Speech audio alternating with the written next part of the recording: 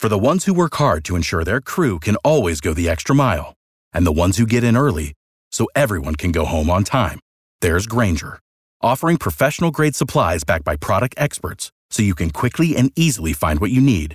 Plus, you can count on access to a committed team ready to go the extra mile for you.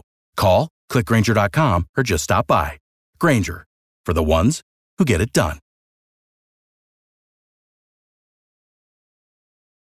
B98.5, 80s, 90s, and now good morning, and thanks for listening. We're so fortunate to have Dr. Carlos Del Rio, Emory University, coronavirus expert, available to us several times a week, joining us on the phone right now. Dr. Del Rio, how are you feeling? I'm feeling good.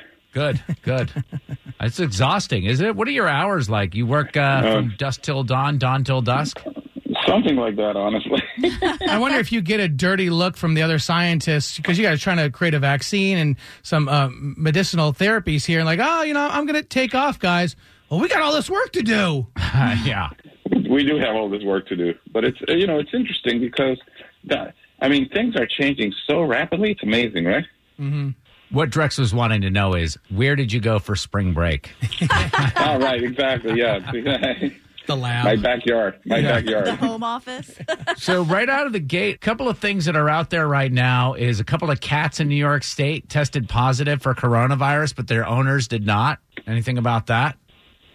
Who tested positive? 2 cats in New York State. Oh, yeah, cats. Yeah. Right. Yeah. I mean, pets get coronavirus. Cats get coronavirus. You see, we tend to vaccinate them against coronavirus, but it's not something that I worry much about because they don't transmit to humans, right? So wait, so a cat can get coronavirus but not transmit it to us?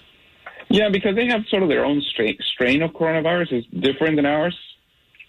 So the bats can do it, but not the cats. Well, they have to eat the bat or the cat, I think. It's all Right. Something like that. If I ate... Now, I'm not saying I'm going to do this. All right, never mind. Let's move on. Another question was about air conditioning. There's another report that says air conditioning may spread coronavirus. And Georgia. I think that's that's from the Chinese report. In the what they were saying there is, remember, the air condition leads to the air moves in a certain direction, right? Mm-hmm. Right. And I think what they were saying there is if you're sitting downstream from the air condition, it wouldn't be unusual for the air to be moving in one direction and transmit. If I cough or anything, a virus or any other thing can move downstream that way, right? So should we have any kind of fear with the governor opening the restaurants and everything back up on Monday that Georgia in the summer, you've got to run that AC. Mm-hmm. Is there any fear of people going out to eat and this continuing to spread by people using their AC? Well, I think the main issue, honestly, is is that we have to figure out it's almost like you need somebody in there to look in restaurants about the direction of the wind, which way the direction the air condition is blowing into. What are you doing as far as the how are you separating the tables? Where are you sitting people down? I mean, if I was going to a restaurant, I would make sure that I sit in a place where I'm not going to be downstream, right? We're going to be, finding a place to sit, finding the appropriate place to sit becomes more important than ever. So would it be appropriate if you were going to go out to a restaurant to bring some wind chimes to see which way those were flapping? If you like to go sailing, you can use one of those things that you use when you go sailing, right? And you can just see which direction the wind is going. You can throw a little dust up and see which way it goes, and then say, maybe I'll sit over here. I do that when I play golf. I throw a little grass to see. Right, exactly. It's like playing golf. You got to throw those little things up and say, I think I'm going to sit this way. We made fun of Kara because at her wedding she served tacos on the beach, and we were like, sand tacos sounds great. So yeah, throwing sand into the air at a restaurant sounds like a win. Dr. Del Rio, you turned us on to this Washington Institute for Health Metrics website, and it's really been useful. I check it out almost every day, and I see the numbers jump around, especially when you get to Georgia, the peak was in May, and now it was in early April, and the death rate went up and then down. Is that normal for that to be happening? Well, what was the phrase that predictions are hard, especially when they involve the future? I think models are models, and models depend on what what you put into them, right? And as you change the models, things change. In fact, I've been waiting to see at what point are they going to, because the model was predicted on Georgia staying closed through middle of June, and then now that is no longer that the case. I've been sort of going back and forward and saying, oh, what time are they going to take that new, because they're still saying, containment through closing Georgia. Now they're saying, now they've moved that from June 15th to June 22nd. Wow. But the reality is, if we open before that, then I bet you their model is going to change, right? Right. So they're taking into account the fact that we're lifting kind of that shelter in place and they're taking things into account. And honestly, they're also putting in, like when they first did the model, they were predicting forward, right? But as true information is coming in, as you can see, if you go in there, when you see the graph on deaths, in a dark red is the actual number of deaths. In a light red or in a dash red is the predicted number of deaths. So they know the number of deaths through April 21st. But after that, if you go to like May 1st, they're projected to have 58 deaths, but it could be anywhere between 0 and 182. Okay. So again, but as the real information is coming in, you start putting into the model, and therefore you start getting different results. So one of the dangers. So now, for example, the peak, according to this, has moved to April 28th. Wow, it jumped last night when I checked it. Right. So it's a moving target, Life comes at you fast. Correct. And but also I think it tells you that models are just that, are models. They're not the reality. And we have to, while I like models and I think they're useful to look at, they're not it's not the gospel, right? You need to, at some point in time, say, it's only a model, right? Yeah. Okay. We got to take a break and come back because I want to ask you about, so they're talking about one of the things with this, one of the dangerous parts of coronavirus is that you can be carrying it with zero symptoms for 24, 48 hours, transmitting it to other people. So I sent you an article this morning that's saying that now this, it's like a ring. It's not a mood ring. It's like a fitness smart ring. Smart ring. It's like how people wear smart watches. They're saying that they tested this at a West Virginia University, 30,000 patients, and that it basically indicates with no symptoms that you might be fighting something. Do you think that that's nonsense, or you think people should go, instead of buying toilet paper, buy one of these smart rings? It's interesting that they're doing this, because the reality is I think there's a lot of things like that related to technology that we could probably do. And I think we need to get a little more. A lot of technology I think is going to help us in confront this.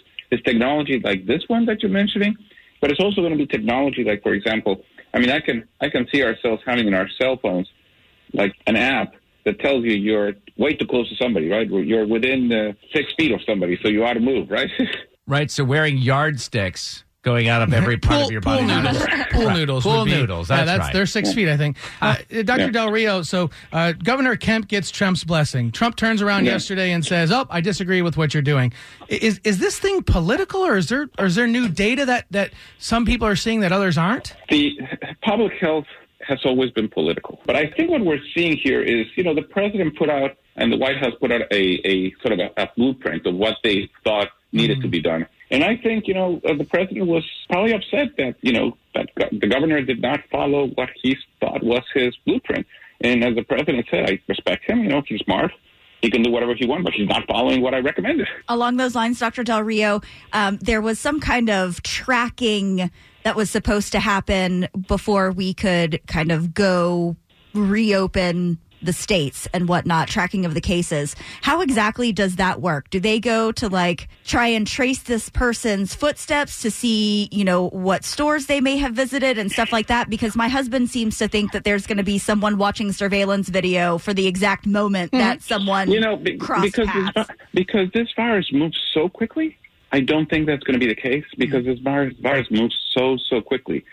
I think what's going to happen is, what we need is, let's say you get diagnosed today, so we need you to get tested quickly. In other words, you can't wait for 5 days, because you waited for 5 days, it's too late. Mm-hmm. You start having symptoms, you need to be available to test right away. You need to get your result right away. This is about speed. This virus moves quickly, so we have to move quickly. Then you get notified about it, and then public health notifies about it. And what I would think is very important is that people in your household immediately get notified and they get tested right away. Because we've learned from China and from Italy that a lot of transmission occurs in the household. Mm-hmm. So I think, and then you can go to the work site, et cetera. But, remember, the transmission requires living with somebody, being very close to somebody. So maybe in your work environment, your household, I don't think they're going to track you across. So, Dr. Del Rio, I wanted to ask you this because you're about 12 to 18 months away from a vaccine is what you estimate. And my wife and I actually got into an argument last night because I just proudly said, I'll be first in line for the vaccine. And she's worried that a vaccine that's rushed out there quickly won't be safe. And I understand that. There's probably a lot of people that feel that way. Is there anything that I could say to her to make her feel better about that or ease her concerns? Yeah, I mean, I think, the way vaccines are tested, the way we do clinical testing is precisely to avoid the kinds of problems that you're concerned about. In other words, precisely to avoid that something is going to be unsafe. And, people say, it's going to take too long. Well, it's taking long for a reason. It's taking long because we want to be sure that it's safe, right? So this process of testing is the first phase of a clinical trial is about safety. It's about making sure that whatever we're giving somebody is going to be safe. So you don't want something to be unsafe. Let's test it the right way. And I can tell you that's exactly what is being done with this vaccine. Dr. Del Rio, I'm not sure if you saw any of the research out of UGA the other day, but their Department of Veterinary Medicine is working on a coronavirus vaccine out of their kennel cough vaccine. Is there anything that may be to that? Well, it's actually, again, there are two things here that are important. Number one is that we know from animals that animals get coronavirus. And in fact, if you've taken your cat to the veterinarian, the veterinarians actually give cats a coronavirus vaccine. It already exists. There is vaccines for certain coronavirus that affects. There's a disease called feline infectious peritonitis that is actually a disease of cats that's caused by a coronavirus. So it's interesting to say we're going to use the same vaccine or the same strategy to do this, right? Mm-hmm. But at the end of the day, what it highlights to me is how we need to remember that veterinary medicine and human medicine is not that dissimilar. And at the end of the day, diseases impacting animals can come and impact humans. And coronavirus is a great example. This is a virus that came from a bat, right? So we need to understand that what happens in animals, we are part of the ecosystem. We're part of the ecology. And the ecology, we're not independent from animals. So using animal knowledge and what we know from disease in animals to advance human health is actually the right thing to do. All these studies are being performed at all these different places, Emory University, of course, being one of them. Do you guys have like a Google chat, or how do you share your information? A lot of different ways, but I think scientific journals is a big one. But the reality is information is being shared so much nowadays through social media. Social media is a way in which I'm learning a lot, and people are continuously communicating through social media and advancing what we know through social media. Your social media probably looks different than mine because mine's just loaded up with Tiger King memes. People testing cats for coronavirus memes. Yeah.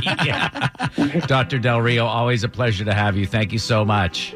Thank you for having me, and I'll talk to you next week.